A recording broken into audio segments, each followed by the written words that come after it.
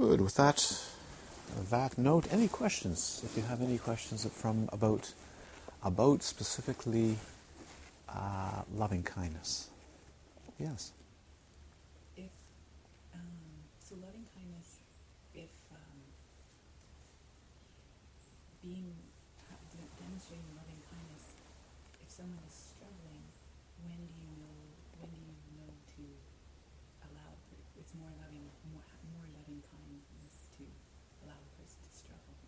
Oh yes, compassion. One of the most loving things you could see. This is in the text. This is teaching loving kindness without. It's beautiful, nicely done. You have to practice this way, but then you see there are subtleties of loving kindness and compassion that are not brought out, that have to do with the skill and means of understanding the suffering of beings and how to actually engage. This is boundless loving kindness and boundless compassion, which you must develop. But within this practice and manifestation comes the skill and means through insight and understanding and knowledge of the conditioning of beings, is what's effective on the ground. Do you know what I mean? It's like a general policy of the government or general policy of the UN. But when all, pardon my language, hell breaks loose, what do you do on the ground? Make sense? So then people say, well, can you give me some rules? Can you give me some policy directives? Well, until you get on the ground, you don't know. Because your skill, for instance, I'll give you an example. Someone was, not so long ago, was talking about NGOs, right? Non-governmental agencies working in a certain country, in a certain poor country of this planet. And this person happens to live in that country, and the person was talking about an NGO. They know something about, well, what do you think about that? Well, it's one thing. It's all these NGOs are very, very good. But some of these, and you're referring to this one in particular, doesn't really know the culture. So sometimes they make more of a mess of things than the benefit. Because what they're doing is they're giving things away when they should not be giving things away. That we have to clean up the mess afterwards. That's not love. That's guilt. Sorry, but that's guilt. Do you follow? So is it love? No. Is it compassion? Not really. It's guilt, shame, and certain moral values that are twisted. Because it's what happens on the ground. Okay? So you have a general policy which is must give, and people must be able to eat and be able to sleep and have shelter and all this thing. And you go and you build shelters that are cheap and fall apart and actually dangerous for people. Give you one example, which is beautiful, really beautiful, is, I think it was in Bangladesh, is a beautiful and loving act to give people access to water and drilled all these wells in the ground. Makes sense, doesn't it? Nobody tests the water. So they drilled into arsenic concentrations. Thousands upon thousands of people are being poisoned with arsenic even today because of the goodwill. And nobody checked the water.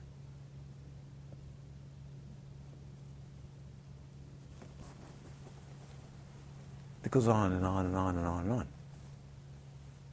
So I actually like this term. It's almost a military term. What happens on the ground? So the first place is you need to develop a very, very profound experience of loving kindness for all beings and compassion. But then you see you need to mix it with intelligence. You need to mix it with an understanding of the conditioning of beings and whether the act is actually an intelligent, compassionate act or is just a shame driven by guilt. It's a good question. But first train in opening the heart and opening the mind to the profound suffering of beings and starting to do something about it. I'd rather people do something about it, even a little bit misguided, than not. You know? It's got to start somewhere. And I'll say this, and thank you for raising this. I consider this so important because the difficulty a lot of people have is the continuous self-focus on themselves. Over and over and over and over and over again. And this is poison. It's absolute poison. Just totally always focused on themselves, worried about themselves, anxiety-prone about themselves. And when they do things, it's about themselves.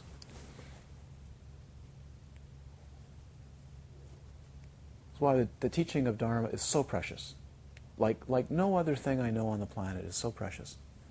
Because its central message and central way of liberating beings is to come out of you and bring your gifts out into the world, but with intelligence and insight. Insight into why there's suffering. Not just to remove suffering, but why there's suffering. Okay?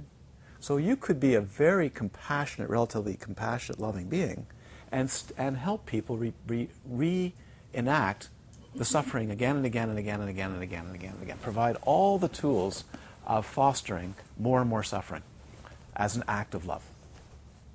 I don't consider that love. I consider that unintelligent love. But at the same time, one needs to really seep oneself in a bone depth level of love for all beings. But you see, that loving kindness can easily go towards a feeling of affection for all beings. I love all beings. I feel so good about all beings. Because you're in love with all beings. That's not what it's about. Remember, it's benevolence. Care for all beings. Care. Care. Care. Care. Have you always been nice to your children, Susan? Nice. Nice. Most of the time. Why haven't you been nice at times? Because they needed something else. They needed a little bit of hard guidance. Hard. Yeah. And so it's not always with kindness, it's sometimes with sharpness, isn't it? To safeguard them. That's love. Yeah. And it comes with a lot of intelligence, doesn't it? It comes with study and intelligence. And I'm not talking about children raising books. Someone's telling me the confusion to do with children raising. This person had stacks of all these kinds, and we're trying every one of them out. It's getting very confusing. Someone was telling me about walking into a home and helping a family out, and they had every single children rearing book on there, and were completely confused as to which plan they should follow. And they had, I think it was especially one, very messed up kid. It took 2 weeks to actually get the kid to settle down because the parents were kind of trying all these things out on them. So love should come with a certain amount of intelligence, if you know what I mean. Yeah. Not just. So that's why they say in the old text especially, the enemy of loving kindness, which is metta. We should actually use the word metta. Yeah? Is affection. Affectionate love.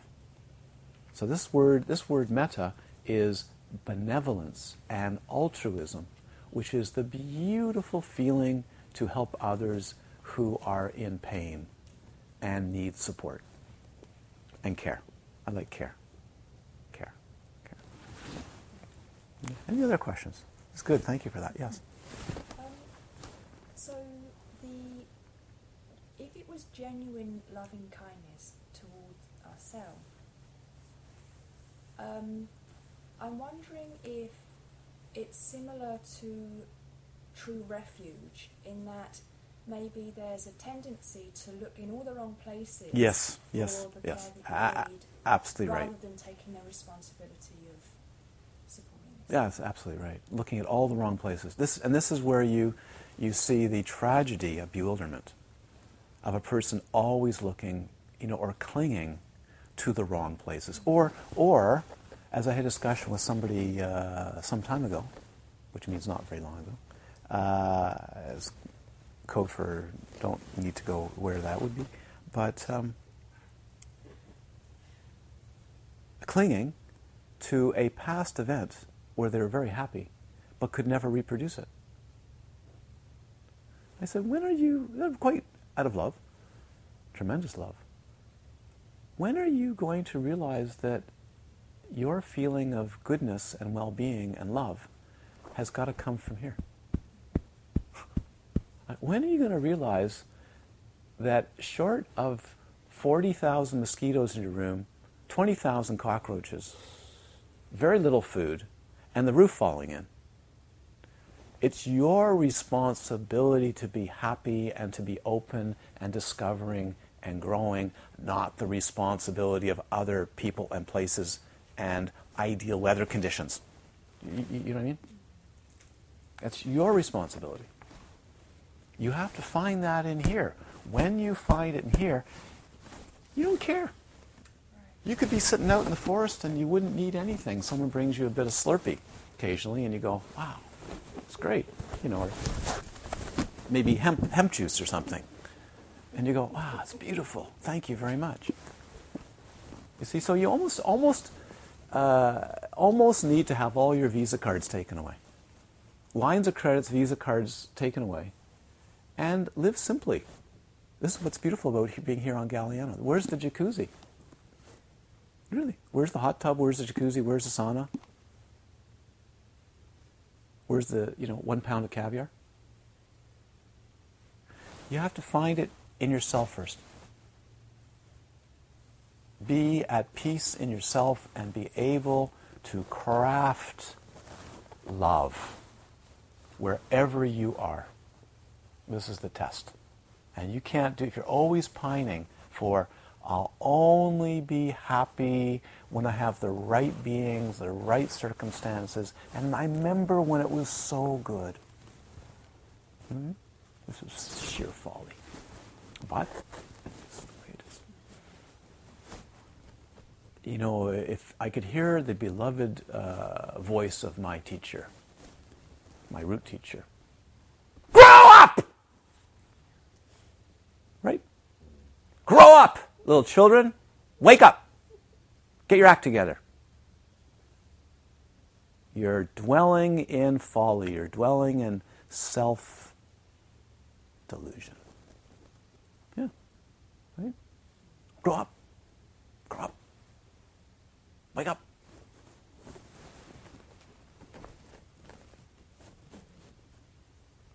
You need to discover that quality in your being that is self-reliant and cares for your being in a natural way, which is you like your organism. You like your organism. I think this is a very difficult time right now for beings not liking their organism. They certainly like their iPhones. They certainly like their iPads and everything else, but they don't actually really like themselves. Is this correct? At the root. Therefore, you're absolutely correct on this. Therefore, they don't trust themselves. Therefore, they don't trust refuge. You got it. And if they did, where would it be the refuge? In Buddha mind, in freedom, in the transmissions of teachings that give real teachings of freedom, and they would trust beings that teach this. Why? Because they trust themselves. That's all. It's simple. Simple. Show me a being that trusts themselves, and you'll see a being that's going to awaken very quickly. Because they trust themselves. They love themselves. It's not like, I love myself. Man, am I affectionate towards myself. I lie there all day, and I sit aside, and I just go, wow, I'm really good, and I really feel great about myself. Aren't I the best? We don't mean that at all, do we? You just feel good about the organism. You trust what it does. You trust it makes mistakes. You trust that you can learn from your mistakes. You trust that you don't always do the best thing, but you can try to do better. And you also trust yourself that you can do better and you can grow. Isn't that simple? I get to meet people that don't have that. They actually don't have that. They go, no, there's no way I can. I don't think I can. And then they're very worried that in the future they will never be able to. So now they're actually feeling better, but in the future they will not be able to be better. Why? I don't know. Because this is not love. So they have not found loving kindness. What have they found in their being? They found hatred. That's all. They just found pockets of anger, irritation, frustration, hatred. And they don't know it. They have no idea. So guess what they do, these beings? They look for things to love outside themselves. This is what it is. They search for the ideal being, the ideal lover, and then if they can't do that, the little cute doggy, or the little tiny bunny rabbit, or the pet such and such, or whatever it is. They get lost in buying shoes or handbags, yeah, and guys into their, cars or tool shed or, where is he? He's in his tool shed again, or the lab or, pulling apart coffee machines and tinkering on coffee machines all day. Whatever it is, doesn't matter. Externalization. So just hearing the words that you just said about trusting yourself so that you can grow, is that what the Buddhist name that we've been given? Yes. Is that what Yes. that's absolutely pointed That's to? right. That's right. And a yidam, and other instructions by the Lama. It's like you trust yourself, and you go, "Oh, Lama gave it. I can trust. I can do it. I'll do it. It might sound impossible, but I'll do it." That's trust. So Or, oh my gosh, my name actually is like a name of enlightenment. That's like a saintly name. I don't think I can do that. Don't trust. Not enough loving kindness. But yet, I will become that. Yep. Why wouldn't I become that? Okay, can you give me a name that sort of speaks like I could be a lump of dung? Or something, which is very beautiful. Or maybe you give me a name which is like half-baked, almost like a Zen name, right? Half-baked rock eater. Which would be really good. It's a sort of secret name indicating great liberation. The name of what I already am. Yeah, can I have my old name back?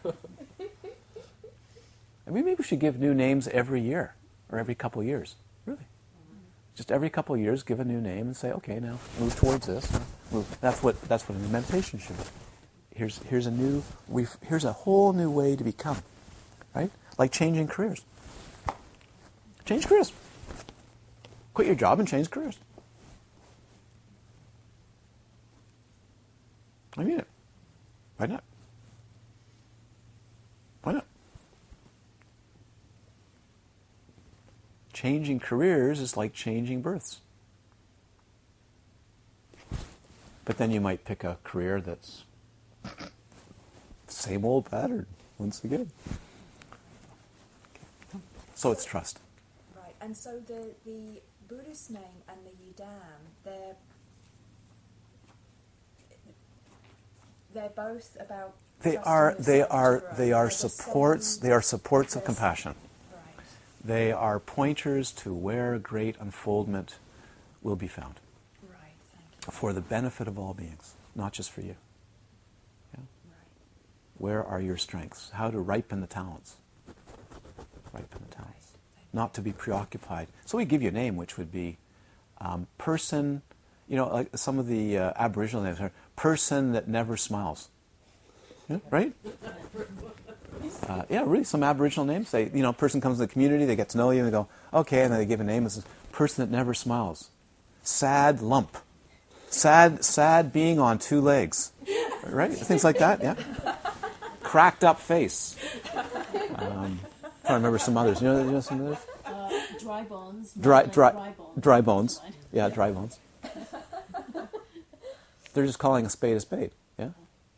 They're hopefully, but in the Buddhist tradition, we give you the greatest manifestation of compassion for all beings, which is what you rise to, not what you sink to. Yeah, my name is Dry Bones. Or my name is unhappy being on two legs that walks around in circles. Right? That wouldn't be a classic one, yes? Is that be right? Yeah? Yeah. White pasty being that walks around in circles all day. No, and knitted brow, confused. Really, that would be a classic Indian or Aboriginal name for a person that comes in the community, being that sits at desk all day, holds pen, holds a person drinks coffee all day. You know these kinds of names. So hopefully you don't get that kind of Aboriginal name. Because they'll often just call a spade a spade. Oh, that's what the person does. They all day long they sit behind a desk and they're crooked and they're white-faced. White-faced sitter behind desk. It's like, yeah, really. So the Buddhist name is a little different, yes? Yeah. It's pointing to the greatest unfoldment for the benefit of all beings, and that's what you rise to. How do you do that? You have to have some self-confidence in it and go, I will do this. I will become that. Yeah. And even if you become somebody else's name, that's okay. That's okay. Like let's say after 30 years or 20 years or 15 years, you've got to, I'm more like Shalane over there. I should have her name. I go, oh, that's okay. You can have that name too. You can have two names. I don't care. As long as you become awakened for the benefit of all beings, I'll call you anything. Okay. Yeah, thank you so much. And if the yidam doesn't work, get another one. But to realize that any of the yidams that are given could unfold you all the way, if you have the confidence. There have been cases where the yidam isn't quite working optimally, and then eventually some other yidam comes along, or you go to the teacher and say, you know what, yeah, that's your yidam, but you actually go do this for a couple of years. Because the other one is just too difficult to approach at the moment. Or it's not a favorable time for that. The yidam that's given to you is not always the easiest one for you, by the way. It's not always the easiest one. Why? Because you've got to rise to your talents. And rising to your talents is not always easy, is it? That's a good thing. How about go to the teacher and say, could I have the easiest thing to do? Give me the easiest thing. Just kind of something that's I'm not going to have to work at, in fact. Yeah, I just don't really have to work at it. Just give it to me and then I can have it. Yes, sorry. I was thinking back at loving yourself, at loving kindness. Let's be careful loving yourself. Let's not use that term. Okay. Let's benevolence towards oneself, altruism towards oneself. In the sense of Dharma, is there degrees of? Oh, sure. As in Western society, we would say, yeah, I'm getting there, or I think I'm getting there. In the sense of Dharma, there's... Sure. And you see in the text, it will give you it gives indications of what getting there is. And of course, wouldn't that be nice if we meditate for a week or so and we get there? But not usually. So we need to see our blessings, count our blessings, which Westerners often don't do because they get frustrated, they're not completely there, is count the blessings, that there's some signs, indications that actually it's peeking through. That's really good. Do you all understand what I mean by that? Count your blessings, that there's some actually good things poking through. Sometimes it's good to sit with each other as a mirror, like a good friend, and say, have I done anything good today? You don't actually, some people just don't know. What have you done that's actually good? What did you do yesterday that was good? That was meaningful, good, unfolding, and beneficial. That's called loving kindness. And you actually get to know and go, you know what? There's more moments of that. There actually is more care of this being and others over time. That's a sign. I actually am becoming a more caring, open being. And if you're not, you recognize it, where it is, and you go, I'd like to really change that. Those are signs. Those are signs. So you have to get real. get real. This is a really important thing. Get real about it. Measure it using realistic terms. And sometimes you need a friend to tell you, you're doing okay, actually. I noticed that you're actually doing more acts of kindness. I am? Yeah, actually, you're more friendly. You're more even, more relaxed. Maybe even moments of good intelligence, too. Really? Really? I don't notice those. Well, actually, yes. Then can I stop? No. And if it's a good friend, they go, raise the bar.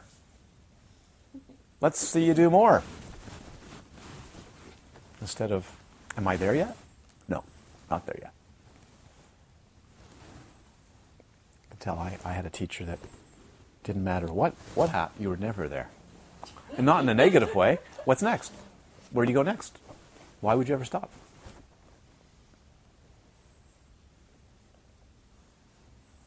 How much loving kindness could you develop? How much compassion could you develop? So, for instance, when I go and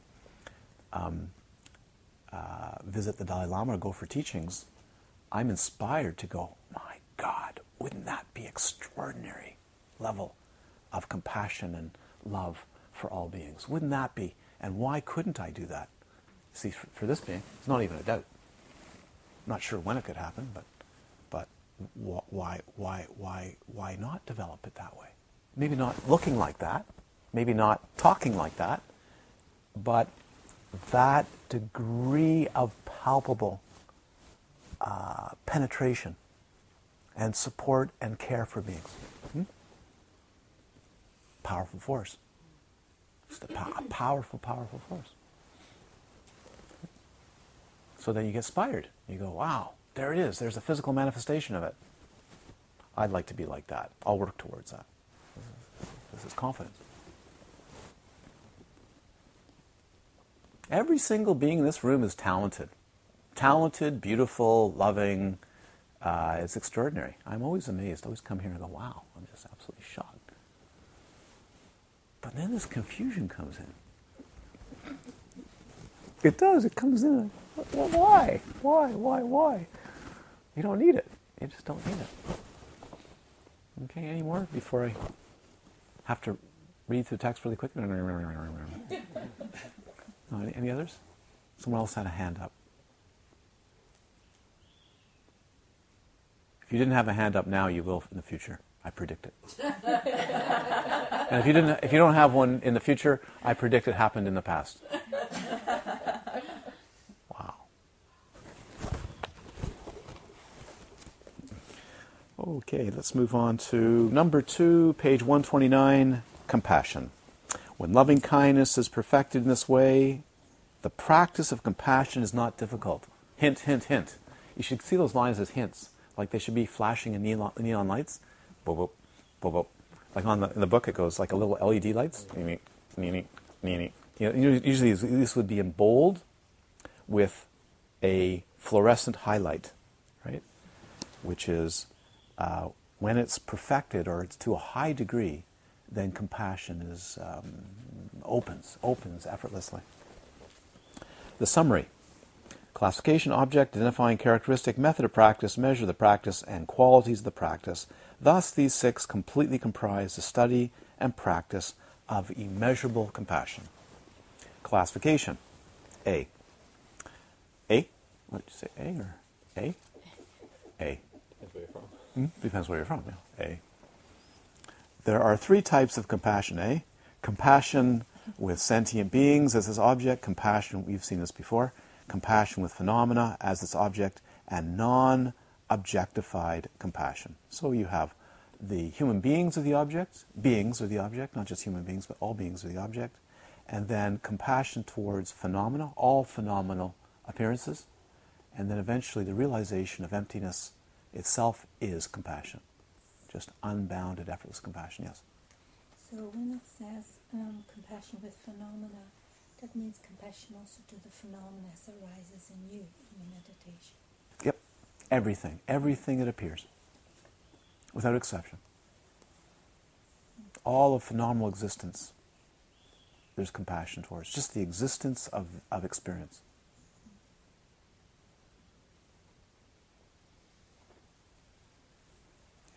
not just human beings, but all appearances of the mind, all appearances. Of these, the first one means to develop compassion by seeing the suffering of sentient beings in the lower realms and so forth, all realms. You get used to it. And this is where study comes in. Study life. I might sometimes go, well, okay, then you've got people who are practicing loving kindness and compassion, but they don't actually study life. They don't know anything about life. You know that. They don't know anything about life. They know something about human beings a little bit, but actually don't really know anything at all about life. As human beings, isn't it natural to give most of our effort to helping human beings? Yes, but look at children. Take a child, a curious child who hasn't been deeply corrupted, and a young child, and have a spider go by. Oh, what's that? Or a centipede or a millipede, and then the parent goes, "Don't touch that." Why? Don't touch that. It could hurt you. Okay. How about the young girls that love snakes? Come on over to my house. Let's play. I've got a beautiful defanged pit viper. No, come on, play. It's fun. Or I've got a whole millipede aquarium or terrarium. Or come look at my pet lizard. Right? I know a number of women who, as children, had all kinds of creepy crawlers in their bedroom, and for years and years and years, their study and their interest was insects, snakes, spiders. I know a woman who loves spiders.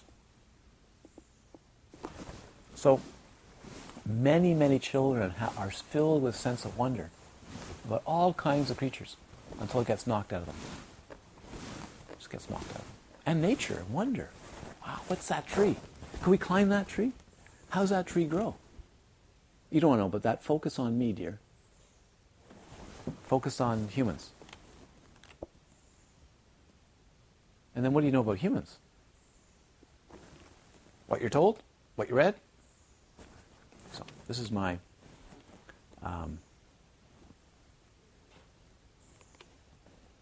redirecting of perhaps the study of compassion. The meditation of compassion also needs to be a study. And I very much learnt this from Namgyal Rinpoche, you know. I really did. I mean, bless his heart. What an amazing being. Yeah? His study of life, in all of it, and study phenomena. He never stopped studying phenomena out of insight and compassion. We studied everything. He demanded. I mean, I'm just going to say this. It was also very much the way I was. Okay? Natural curiosity, and I never had a problem with this. I mean, it was never like a resistance. Oh, I don't want this. But the level by which he actually manifested was awesome. We studied everything.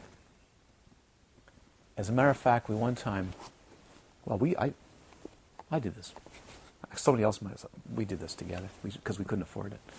We bought, I think it was $400, the 2-volume set of the Cambridge Encyclopedia of Food to have at the table, because we'd be raising so many questions about food at the table. What's this vegetable? How many other vegetables are there like this? What is this kind of grain? Like what is teff? Or what is this? So we'd be always looking it up in these different reference books, and it'd take quite a while. So we got this book, this 2-volume set called the Cambridge Encyclopedia of Food, 2-volume. At that time it was about 400. So a friend of mine and one of Rinpoche's students, we split it. And we always had it at the table.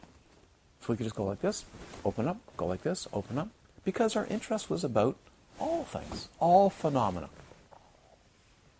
Not just sitting at the table and go, so what's your name, and where did you come from, and tell me all. Well, no, you're at the table, you're eating. You know, how about people come over for coffee or tea, and they have, oh, it's nice tea, and that's the end of it. They don't know where it came from, they don't know where it was picked, they don't know anything about tea, they don't even know what a tea plant looks like. They don't know how it's made, they never go in the kitchen and go, or say, how'd you make that really good cup of tea?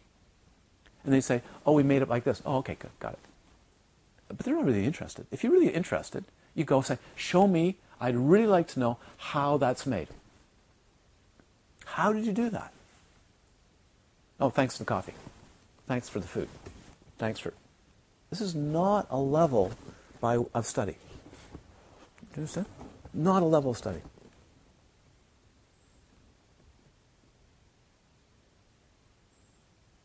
If you smell something,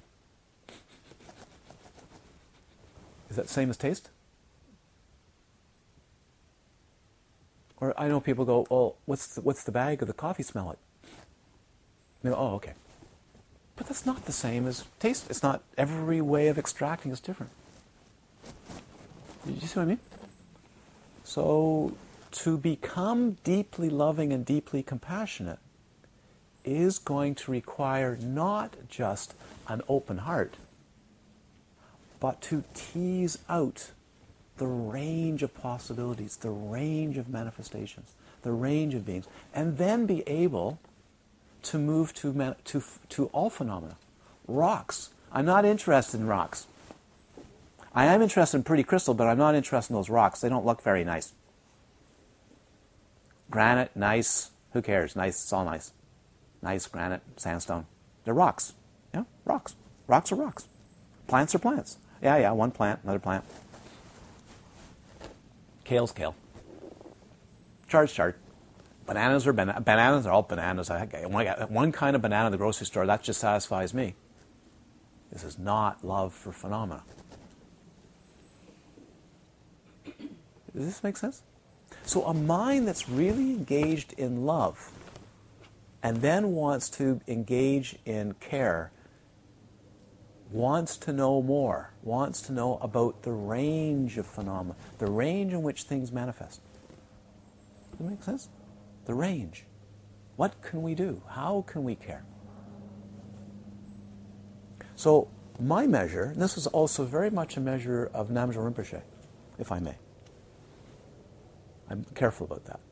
Never put words in one's, especially in one's teacher.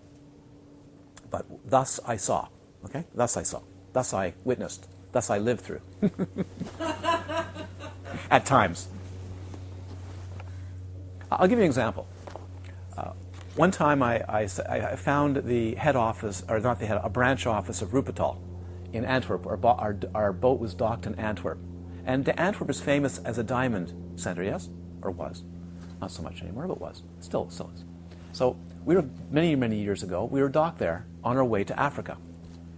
And Rinpoche said, well, are you going to do anything, maybe go look at diamonds, or are you going to go out and...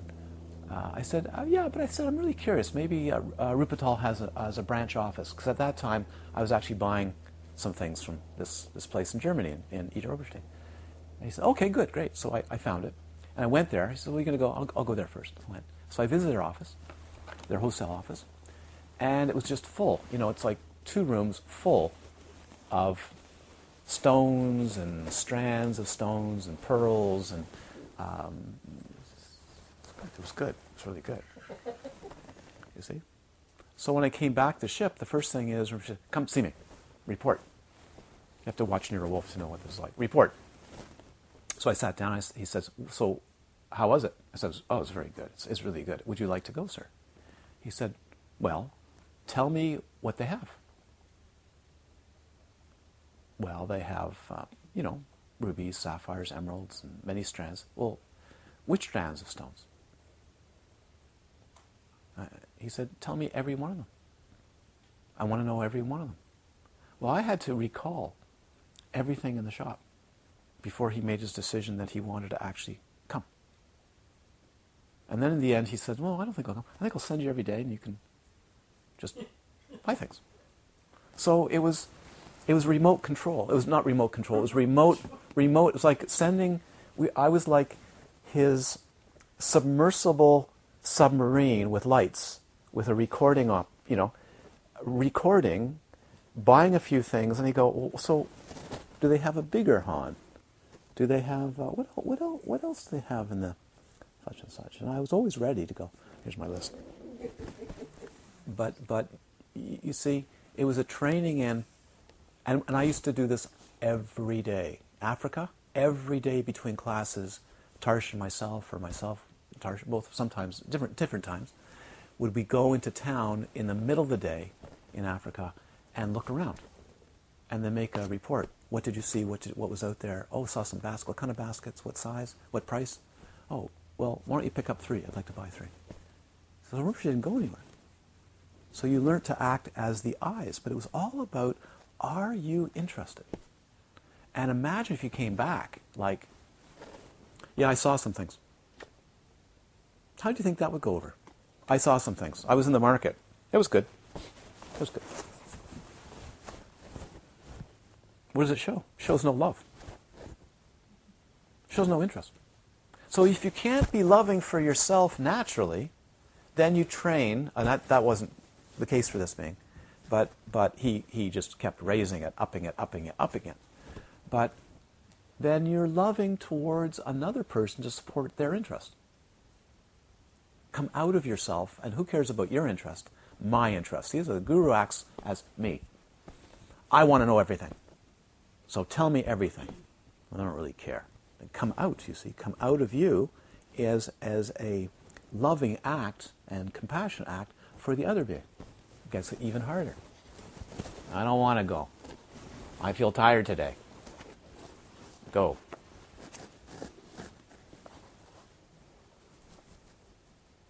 I don't want to. Sounds like a 20-year-old, doesn't it? I don't want to. I don't feel like it today. Does that get the point across a little bit?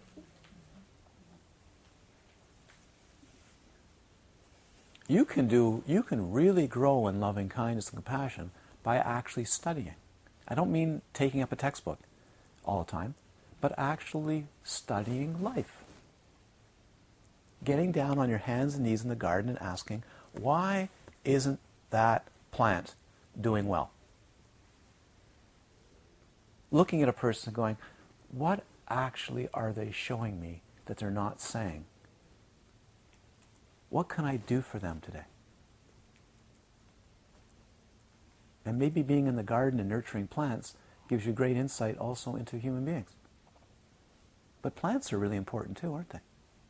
And nematodes, and scorpions, and all kinds of creatures. Eh? Even taking care of parasites.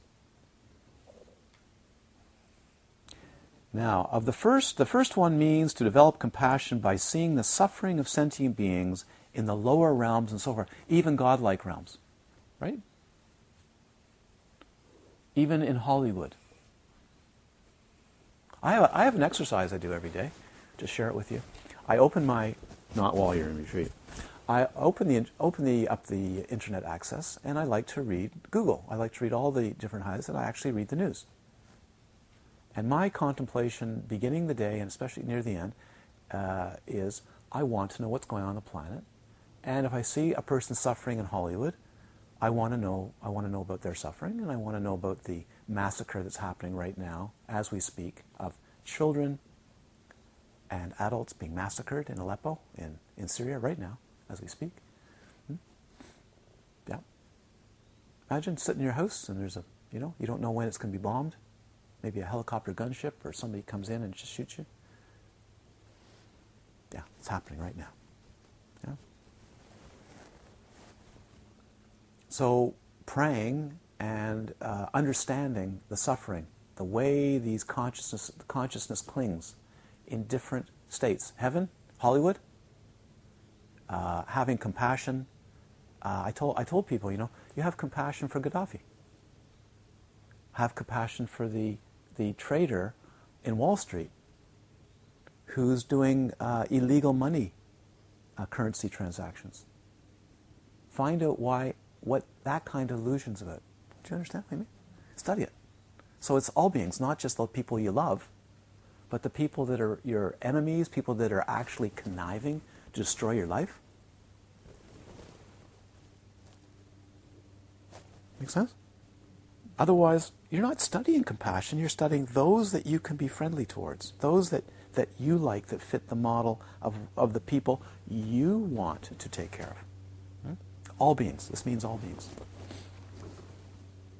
The second one, when one is well trained in the practice of the Four Noble Truths, understands cause and result, and has dispelled holding permanence and solidity, compassion arises towards those beings who are confused and hold permanence and solidity through not understanding cause and result. That's a long sentence. They got it all in there together. What does this mean?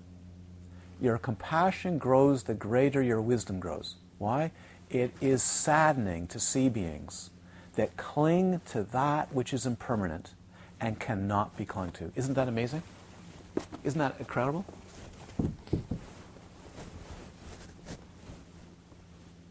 Don't you find that amazing? I find that amazing. That here's something that's impermanent, it has no solidity, it actually has no basis in fact, and someone's absolutely devastated and clinging and emotionally overwrought over something that actually has no basis but in a fleeting concept and story in the mind that's temporary and of a cultural period at a cultural time, which is a little blip in history in 3 billion years of life on this planet. It is one little blip of thought that's going to come and go. Isn't that something? Isn't that shocking?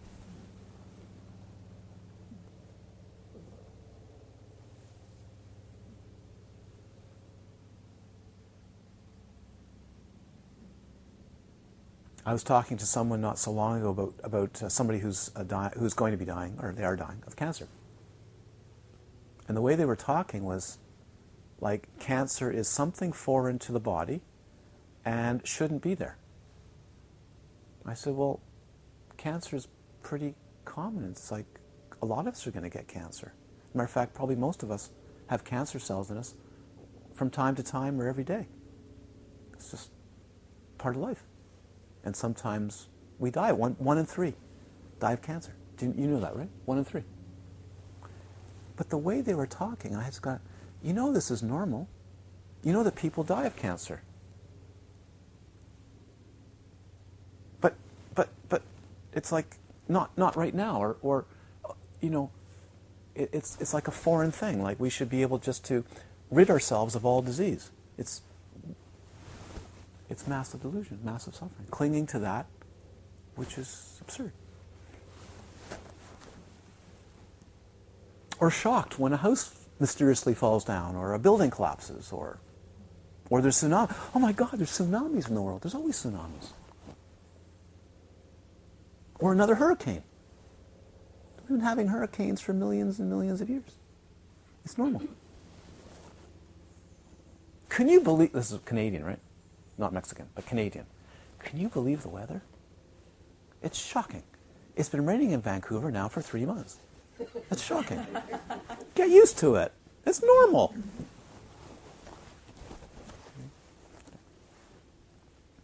So this confusion, the beings that hold permanence and solidity, though not understanding cause and result, should bring up the deepest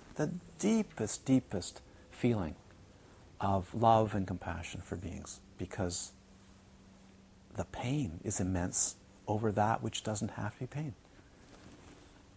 The third one is established in equipoise, in equanimity, and when one realizes all phenomena as the nature of emptiness, compassion arises, especially for those sentient beings who perceive everything as real.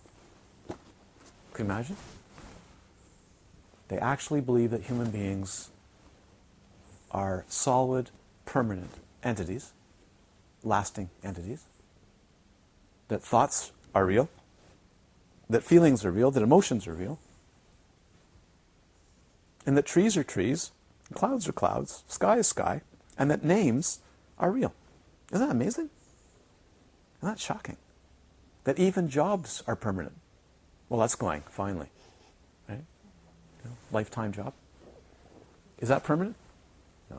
No.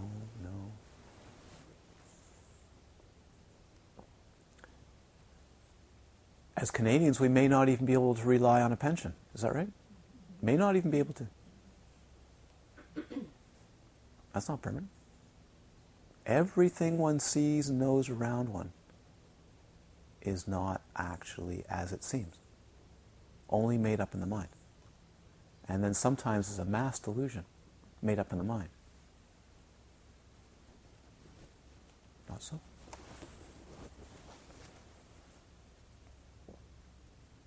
What is real?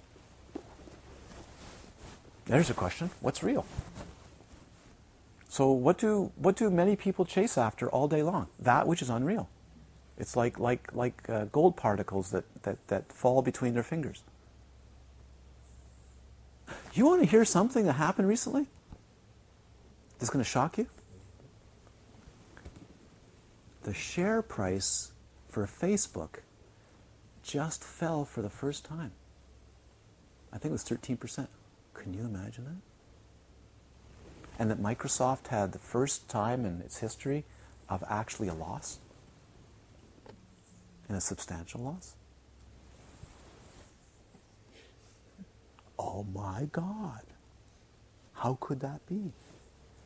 And our Canadian banks just had, Standard & Poor's just downgraded our Canadian banks in terms of their stability.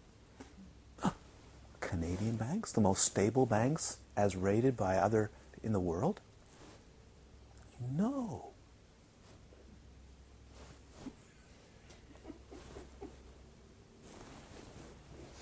Now I'll get you all worried while you're in retreat. Oh my God, what's happening to my bank account? You'll come back and you'll find out, yes, you have $1 million in your bank account for a day. Yes. So you asked what is real. Ask what is real. What is real? Any examples of things that aren't real? Could you say that the Brahma Viharas are real? Don't know, where are they? Right now, where are they? The Brahma Viharas. They exist as relations, not in specific points in time and space. Is loving kindness real or unreal? When does loving kindness happen? Where does it happen? Between beings. Loving kindness is an apparent phenomena directed towards apparent beings in an apparent space on an apparent planet. Where's loving kindness? There isn't. Is compassion real? According to the same logic, no. According to the same logic, no. What is real?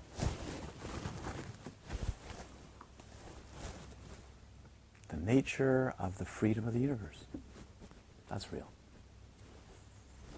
And that freedom is compassion. It's called Buddha nature. Get real.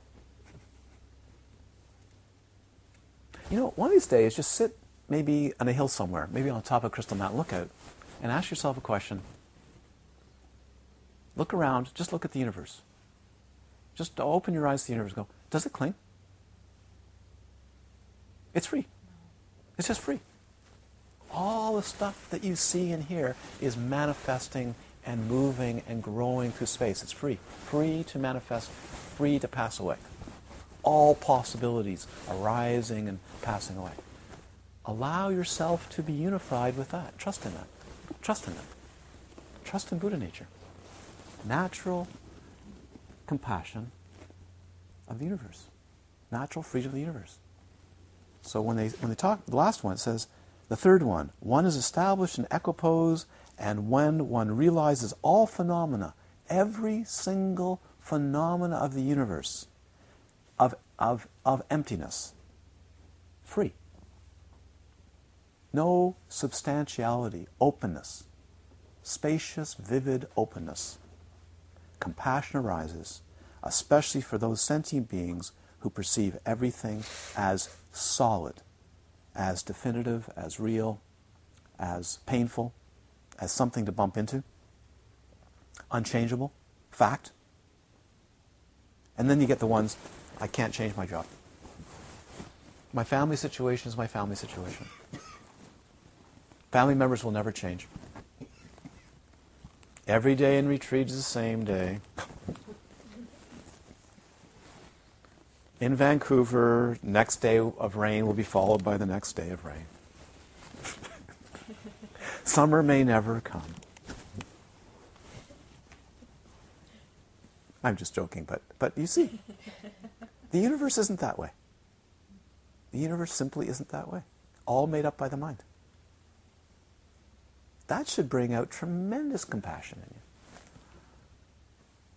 Because if you love beings, it's very hard to not feel your heart tugged when you see a person clinging to that which cannot be clung to.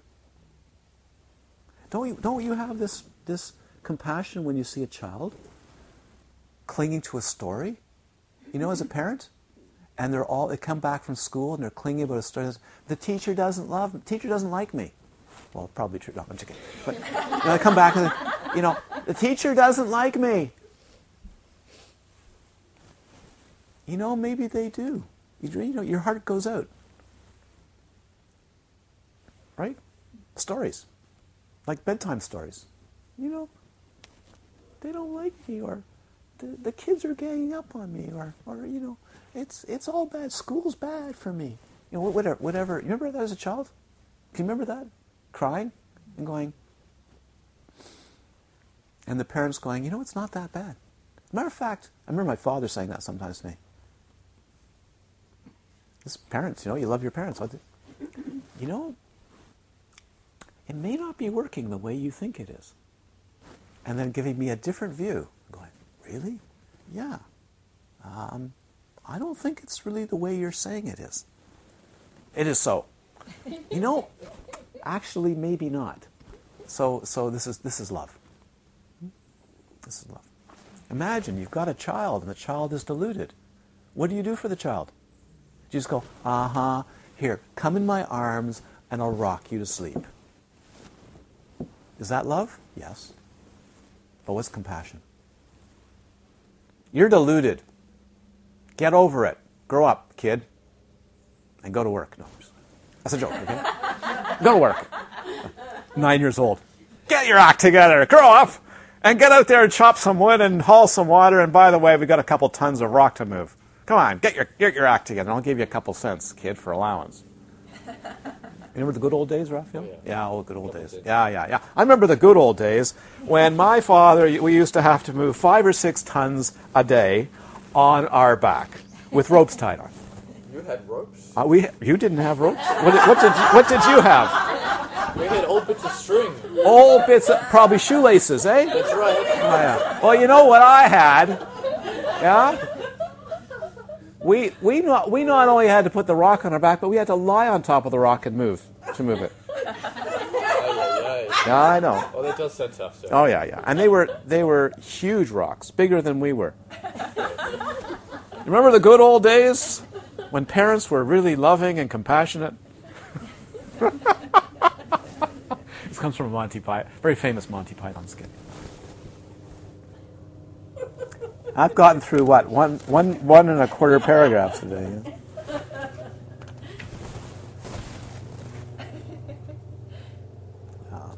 As it says, it is said, quote, bodhisattvas who maintain the state of equipoise and develop the power of the perfection of the practice. What's the practice?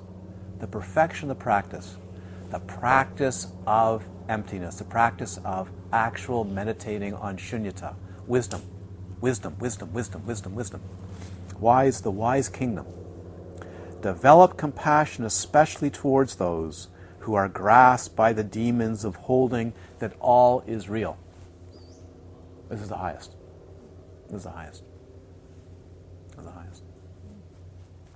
Of those 3 types of compassion, we will meditate on the first one. So we'll deal with the first one here. You know why? Because the rest comes later.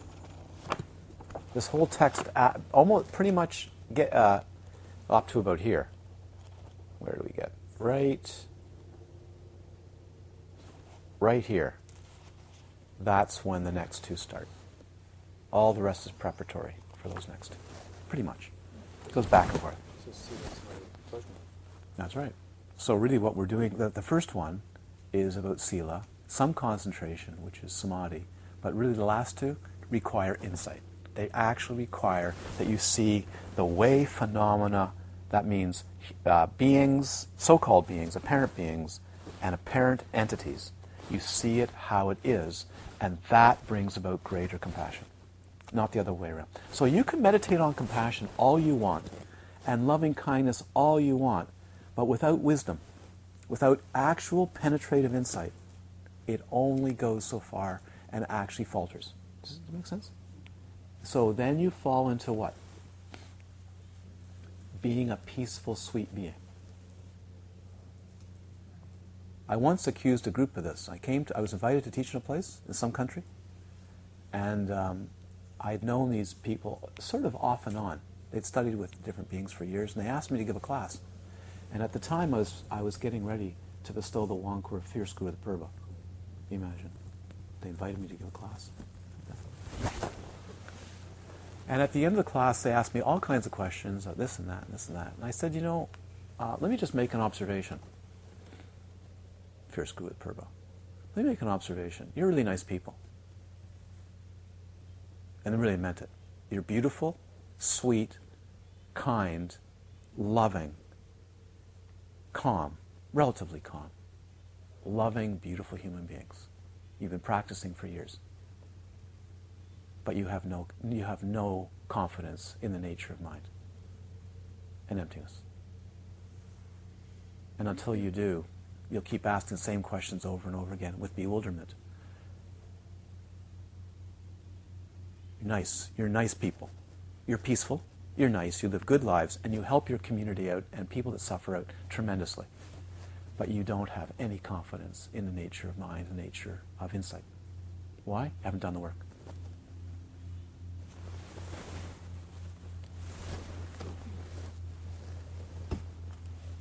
Fierce Guid Purba.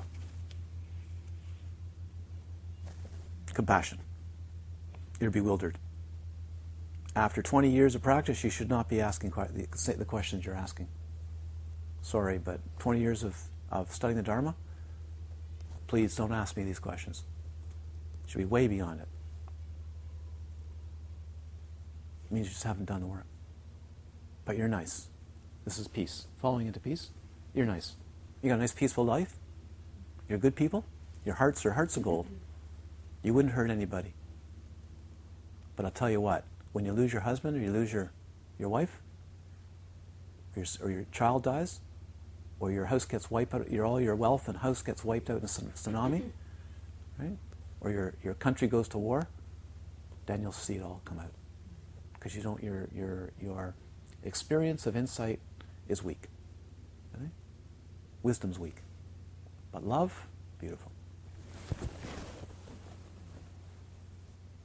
B, object. All sentient beings are its object. Identifying characteristic, a mind that wants all sentient beings to separate from suffering and its cause. This is exactly the definition of compassion, of relative compassion, but actually full. This is different than loving kindness. I wish all beings were happy. I wish all beings were not sick. I wish all beings were in a state of care. Altruistic, yes? Good, beautiful. May all beings be well and happy. Compassion, perfect definition. A mind that wants all sentient beings to be separate from suffering and its cause. What's the cause of suffering? Grasping, clinging, emotional, affective confusion over that which feels that you should cling when in fact it's your poison. Actually, the object of clinging isn't the poison, it's the clinging. Method practice. We join this practice through our feelings for this life's mother. So again, back to the mother. Suppose my mother was in a place where someone beat her, cut her to pieces, cooked or burned her in a fire. Or suppose she was freezing cold and her body was blistering. This is amazing, isn't it? I don't even think a Westerner could conceive of this. Any Westerners can conceive of this? It's quite something. As a historical statement, no criticism, I'm just saying as a historical statement, isn't that amazing? To be able to conceive my mother could be in a place where she would she would freeze to death. Or my mother could be in a place where she'd be boiled in oil, or tortured, or cut up into pieces. Wouldn't that be amazing to live in a country where that could happen? Or eaten by cannibals, or butchered?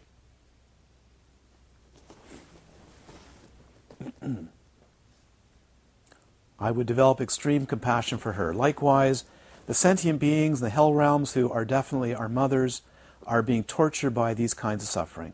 Why would compassion not arise?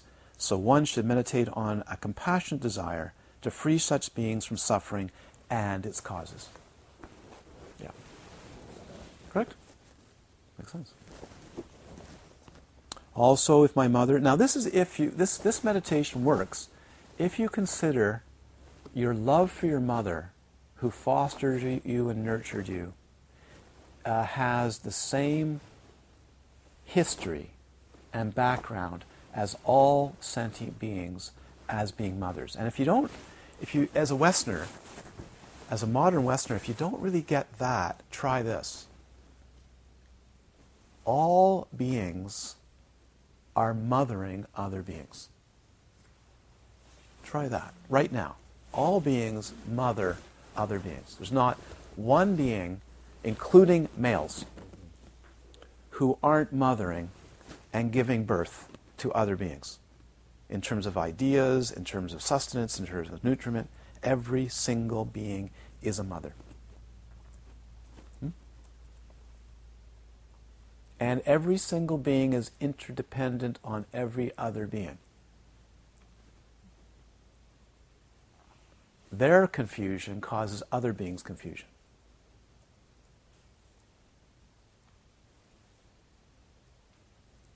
Not understanding that the three poisons, the rampant three poisons, cause harm to oneself and other beings is folly. It's madness. It's madness. There are people that are masters of clinging, you know. In the hell realm, one is a master of clinging. In the heaven realm, one is a master of clinging. You cling to bliss. In the hell realms, you cling to absolute dejected pain. Could you please fill my mouth with more bronze? Not solid bronze, molten bronze. Could you beat me some more? No, not right here. Right. It's more painful right here.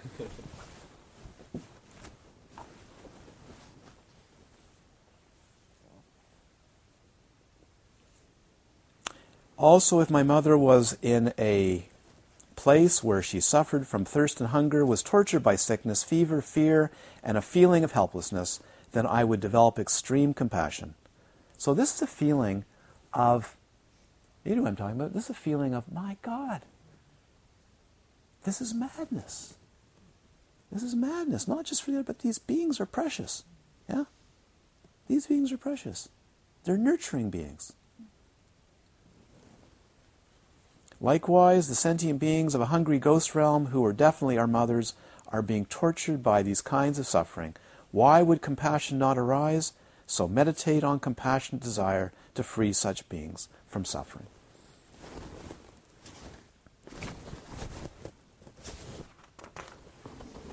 Also, if my mother was in a place where she suffered aging and weakness and was enslaved without choice, beaten, killed, cut, and so forth, then I would develop extreme compassion. Likewise, the sentient beings in the animal realm, who were definitely our mothers, are suffering this way. Why would compassion not arise? So meditate on a compassionate desire to free such beings from all their suffering. What's the most direct way to free beings from all their suffering? See the root of clinging. That's it. Help beings as quickly as possible to have the insight to see, how does all suffering arise? All suffering arises because one doesn't know the nature of mind, doesn't know the nature of experience, clings to apparitional ideas and experience as if solidly real. Also, if my mother was near a precipice over which she could fall for 1,000 yojanas, that's a long time, was unaware of this danger and no one showed it to her, and once she fell into the abyss, she would experience great suffering and be unable to climb out again. Then I would develop extreme compassion. Likewise, the gods, humans, and demigods are near the dangerous precipice of the lower realms. They have no awareness that they should avoid negative actions. They have not met spiritual masters. Once they fall down, it will be difficult for them to come out of the 3 lower realms. I get to meet people, as probably you do, that have this happen in the human realm in a lifetime. They don't know the effect of negative actions. They heap up more, and they wonder why they're in such terrible states later on. How did I get like this? Why does everybody not want to be with me? Why? Because they simply don't know cause and effect. Bewildered. So they actually enter into hell or animal or lower realms in this lifetime and get to practice it. They just heap on more. Don't know. Why would compassion not arise? So meditate on compassionate desire to free such beings from these sufferings. E. Measure the practice. When one has fully purified, self-cherishing. That means self-referencing. How's my hair look today? No, really. My hair okay? I'm coming to class. Is my hair okay? You should, actually, a little bit. But how am I doing? And, how am I check myself out? When one has fully purified self-cherishing, is fully released or cut from the chain of self-cherishing, when from the depths of the mind one desires all sentient beings to be free from suffering, then one has perfected the practice of compassion. It could even be that you stray from compassion when you spend so much time contemplating your mind. My mind. My free, glowing, blissful mind. Cherishing your states. F. I like that. F. Qualities of the practice. Limitless qualities arise from the practice of this meditation. Beautiful. And then have trust in that, confidence. Yeah? Limitless qualities. I'll say it very slowly so it sinks in. Limitless qualities arise from the practice of this meditation.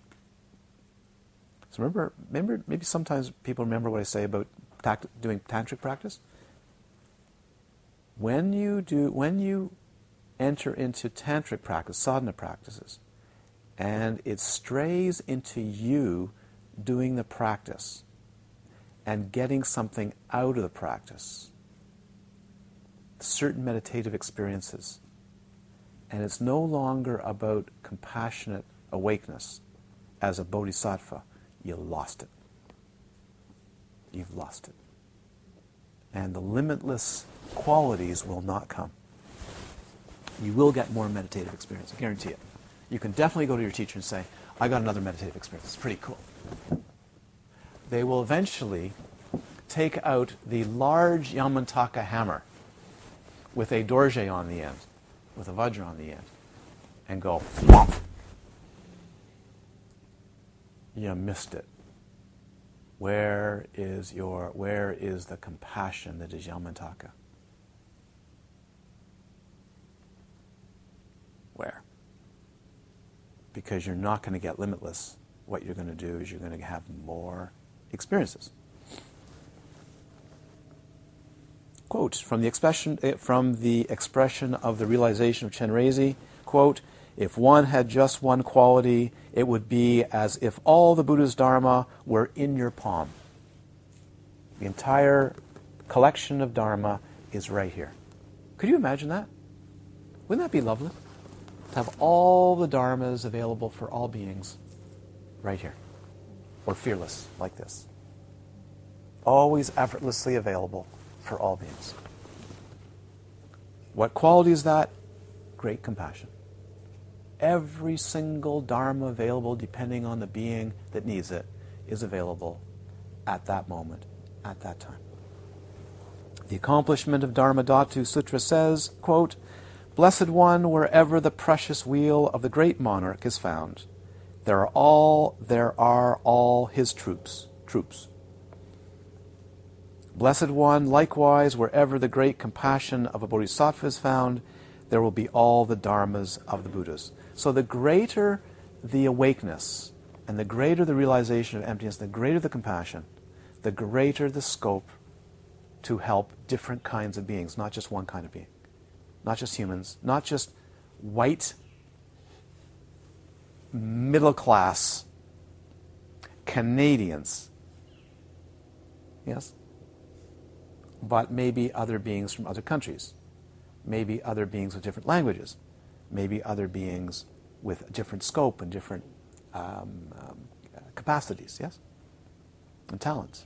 And maybe not even just human beings, but awakening animals and awakening godlike beings and so on.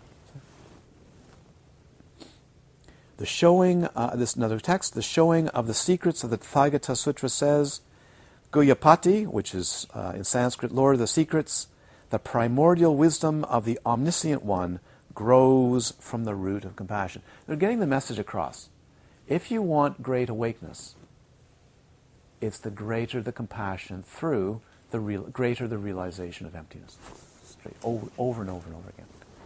Thus, when through loving kindness one wants all beings to achieve happiness, and through compassion one wants all beings to be free of suffering, then one is no longer interested in achieving one's own peace and happiness. Then one is delighted to attain Buddhahood for the benefit of all beings. This becomes the remedy to attachment to the pleasure of peace. That is, this becomes the remedy to focusing on you to be peaceful. Does this make sense? It has to sink in. And by the way, this can take years to sink in. You need to hear it again and again and again. And sometimes lovingly, and sometimes lovingly fiercely from one's teacher, or teachers, different teachers. Because it's hard. The focus towards self-preservation, self-peace, am I okay, and what can I do to feel better about me, can be the worst poison for some beings. Yes? Do you know what I mean? Of that self-focus, how am I doing? What can I do for me? Go out and make a garden for others. Go do something that supports others' awakening. Instead of, you see? So this becomes a terrible trap, which is the peace, wanting yourself just to be peaceful and happy, and not realizing that that's really not going to do it. It's shallow. Make sense? It's shallow. And if you want really, really great liberation, you're going to have to come out of yourself and participate in the universe. And you can do that in a cave. You can do that in a cabin. But it's not always done with your eyes closed in a cabin. You know what I mean? Sometimes you get out of the cabin, and that's where the greatest awakening happens, is when you walk out of the cabin and you see a bird who's flying towards you, and it drops to the ground dead.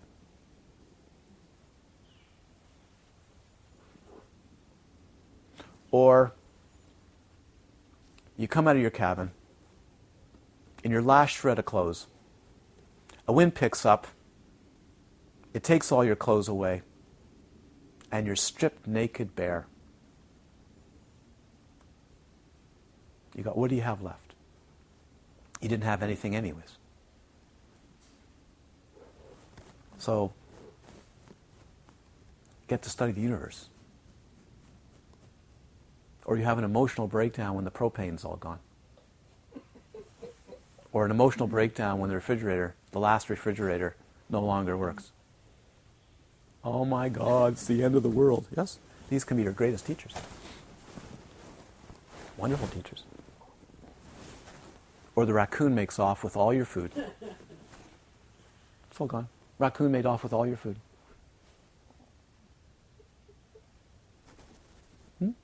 Didn't we have a raccoon number of years ago that took one of the food bins, just took the entire food bin away? Is that right? Yeah, just made off with one of the food bins. Yep, just gone. Someone said, who stole it? Because nobody could believe that a raccoon could do that. So who actually took a major part of the food away? It was a raccoon. It was our chocolates. It was our chocolates. And the chocolates. It was the chocolate. The chocolate bin. See, intelligent raccoon. So being in a cabin or a cave and having your eyes closed and contemplating you being ever more blissful may not do it. You may actually have to get out of the cabin, step out of the cabin. And when you step out of the cabin, can be the most extraordinary realizations. Because that's the test, isn't it? It's the test. Or maybe you can imagine you're meditating, you found this cave and it's lovely and you set it all up. And one day you come back and there's a mountain lion. Takes it over. Mine. Okay. Got it. Yeah, actually, it's yours. Actually. It's okay, it's yours.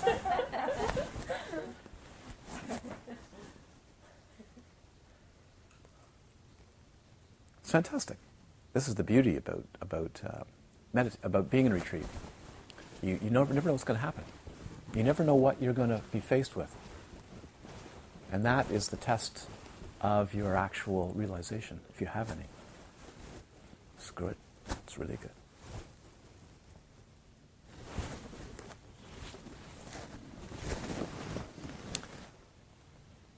Then one is delighted to attain Buddhahood for the benefit of all beings. This becomes the remedy to attachment to the pleasure of peace. Do you get the idea now of pleasure of peace? The pleasure of peace. The pleasure of peace. How can I be happy and I'm not comfortable?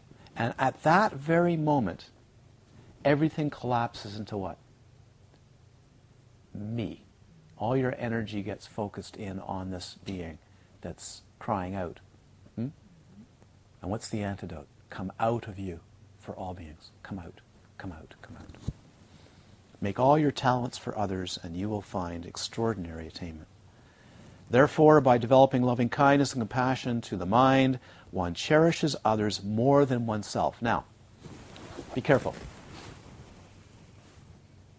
This is not to denigrate you. Now, some people actually need to give up themselves enough so they stop over-cherishing themselves. You know what I mean? Over-cherishing? They need that.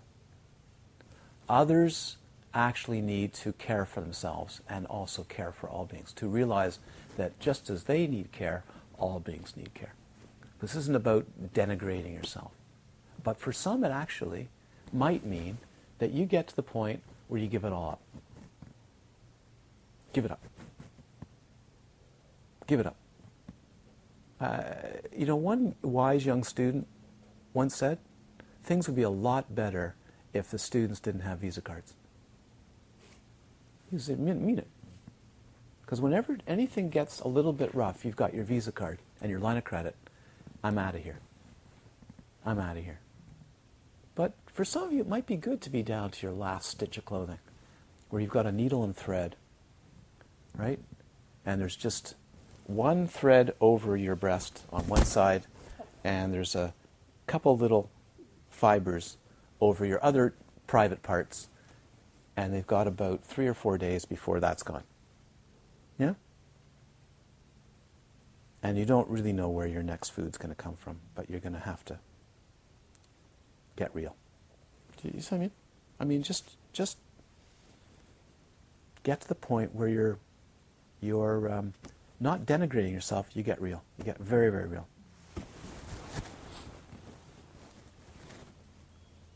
The lamp for the path to enlightenment says, quote, by examining the awareness of one's own suffering.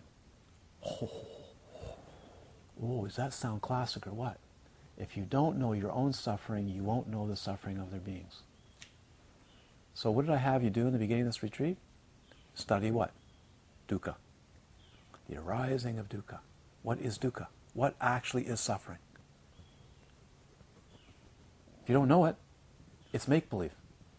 Then you don't know what actually beings are suffering from, do you? If you don't know it in yourself, you do not know what other beings are suffering from. And that is the reason why you practice and develop penetrative insight. Penetrative insight into this human condition. Why this suffering? Yeah? Why this clinging? Continuing the quote from the Lamp for the Path to Enlightenment, which was believed written by Tisha, one develops a desire to completely free all sentient beings from suffering. That is called a supreme being, a saint, a saintly being. Thus, one cultivates the mind of the supreme beings, or the saintly beings. For example, see the story of the Brahmin Mahadatta, which is in this book.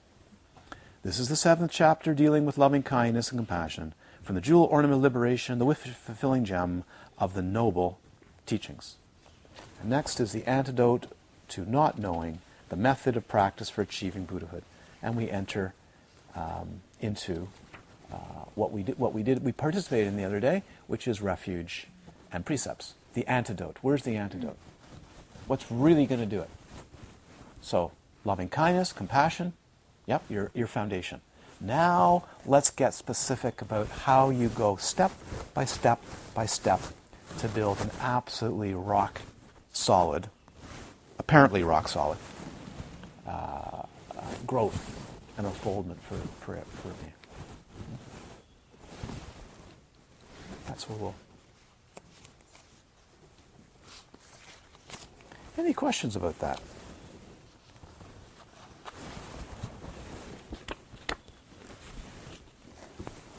So there will be a class night, and very possibly the next, we'll see, the next morning off. Okay, a class this evening. Okay. Carry on a little bit. Any questions that you may have? Yes. Oh yeah. Just make sure every time we come close to the end of a chapter or finish, make sure that you read a number of times the next chapter. And I really like it when you bring questions. Read it over.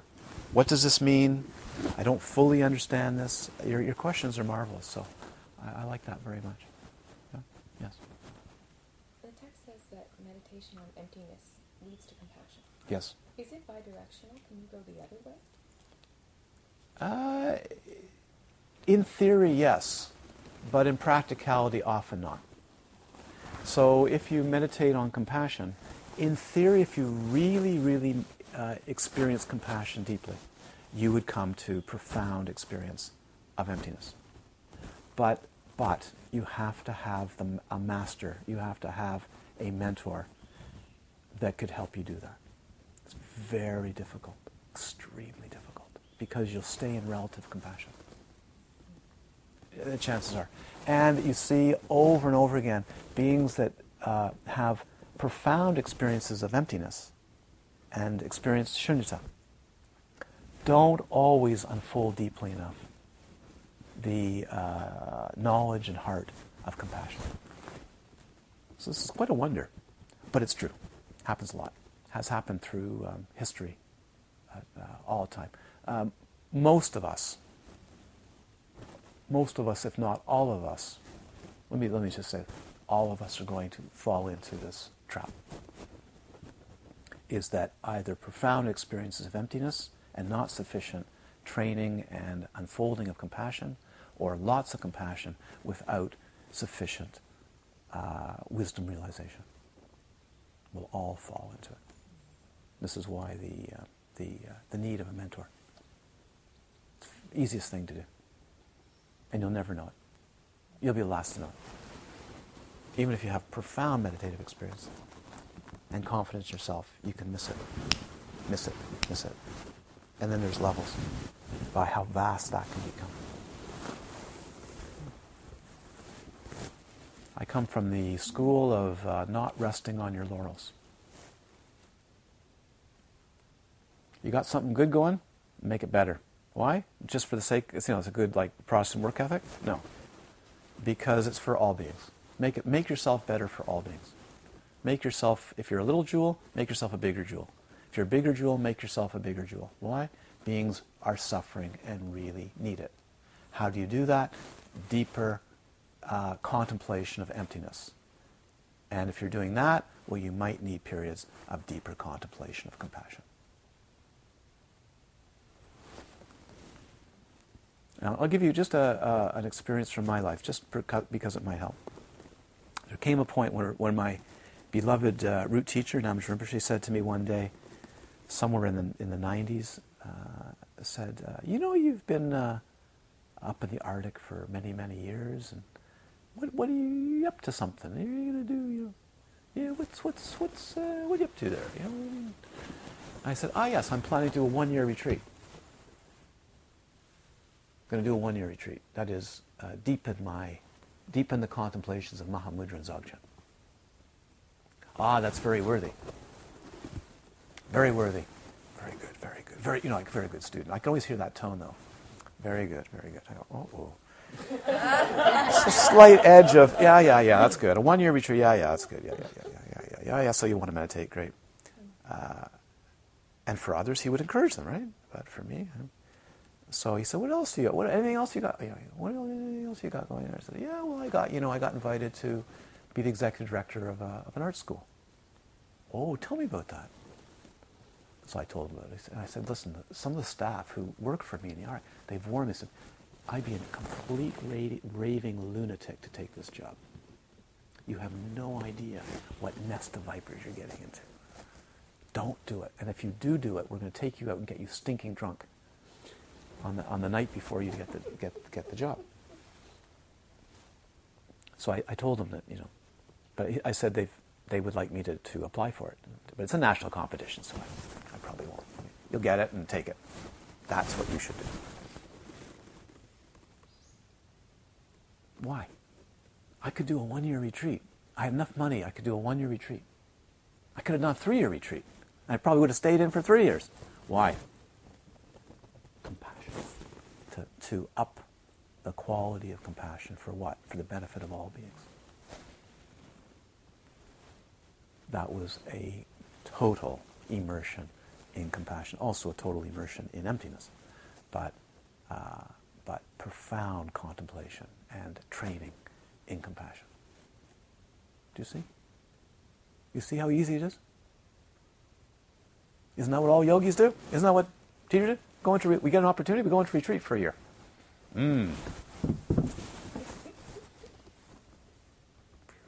Contemplate. Deeper meditations, yes? Nope. Go work, and work for the benefit of beings. And does that sound tough? Oh yeah. Tougher the better. Does that help? Make sense? And other times, for other beings, don't do that, go into retreat. Don't do that. Where's your wisdom realization? Come on, more meditation. Go into retreat. Drop the jobs. Drop that frustration. Come on. You have enough money? Great. Go into retreat. Got enough money? Go study science. You're coming on a safari. But I want to go into retreat. You're coming on a safari. I want to go into retreat. You're coming up to Alaska. But it's just another country. Exactly. I don't want to study flowers. I don't want to be in a car all day trying to name every single tree that goes by. I want to be in retreat. Can I be on the beach? There's a beach over there. There's the Pacific Ocean. There's a sandy beach. Look at those people lying on the beach enjoying themselves. Why do I have to be in a car all day identifying trees out of a book while we drive and being car sick in the back seat? Love and compassion. Love and compassion. Love and compassion. Love and compassion. Do you see? Love and compassion. How come you're not meditating enough? How come you're not meditating? You should be meditating. Insight, more awareness, more practice. Simple. In theory, yes. In practice, even for beings that have pretty good attainment, even for those rare beings, not enough. Look at the training of someone like the Dalai Lama. Look at the training of a Karmapa. Some of those Karmapas, when they were like 1 year old or half a year old, going, I'm the Karmapa, and they're already giving teachings. Actually giving kids teachings. Woodward's the whole thing, right? What kind of training do they get? Incredible training in compassion. Incredible training in the text. Incredible training in teaching. Every teaching. Retreats. The whole thing. Their minds are just dwelling in extraordinary freedom. They train even deeper and further and deeper and further. They're worked really hard.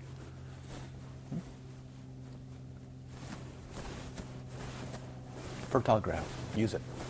Use it or lose it.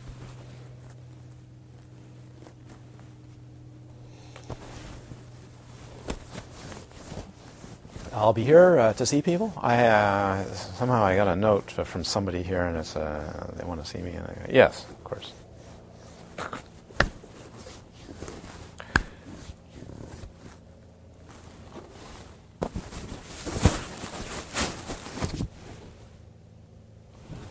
Kind of vibrating in the pocket. Could be the pacemaker going off. Could be the pacemaker. Yeah, just that.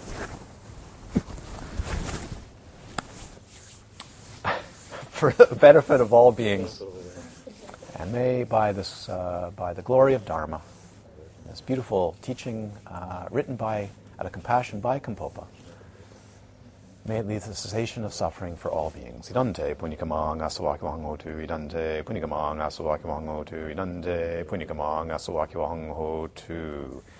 Sabe sata sudhantu, may all beings be well and happy. May all beings be established in a continuity of freedom.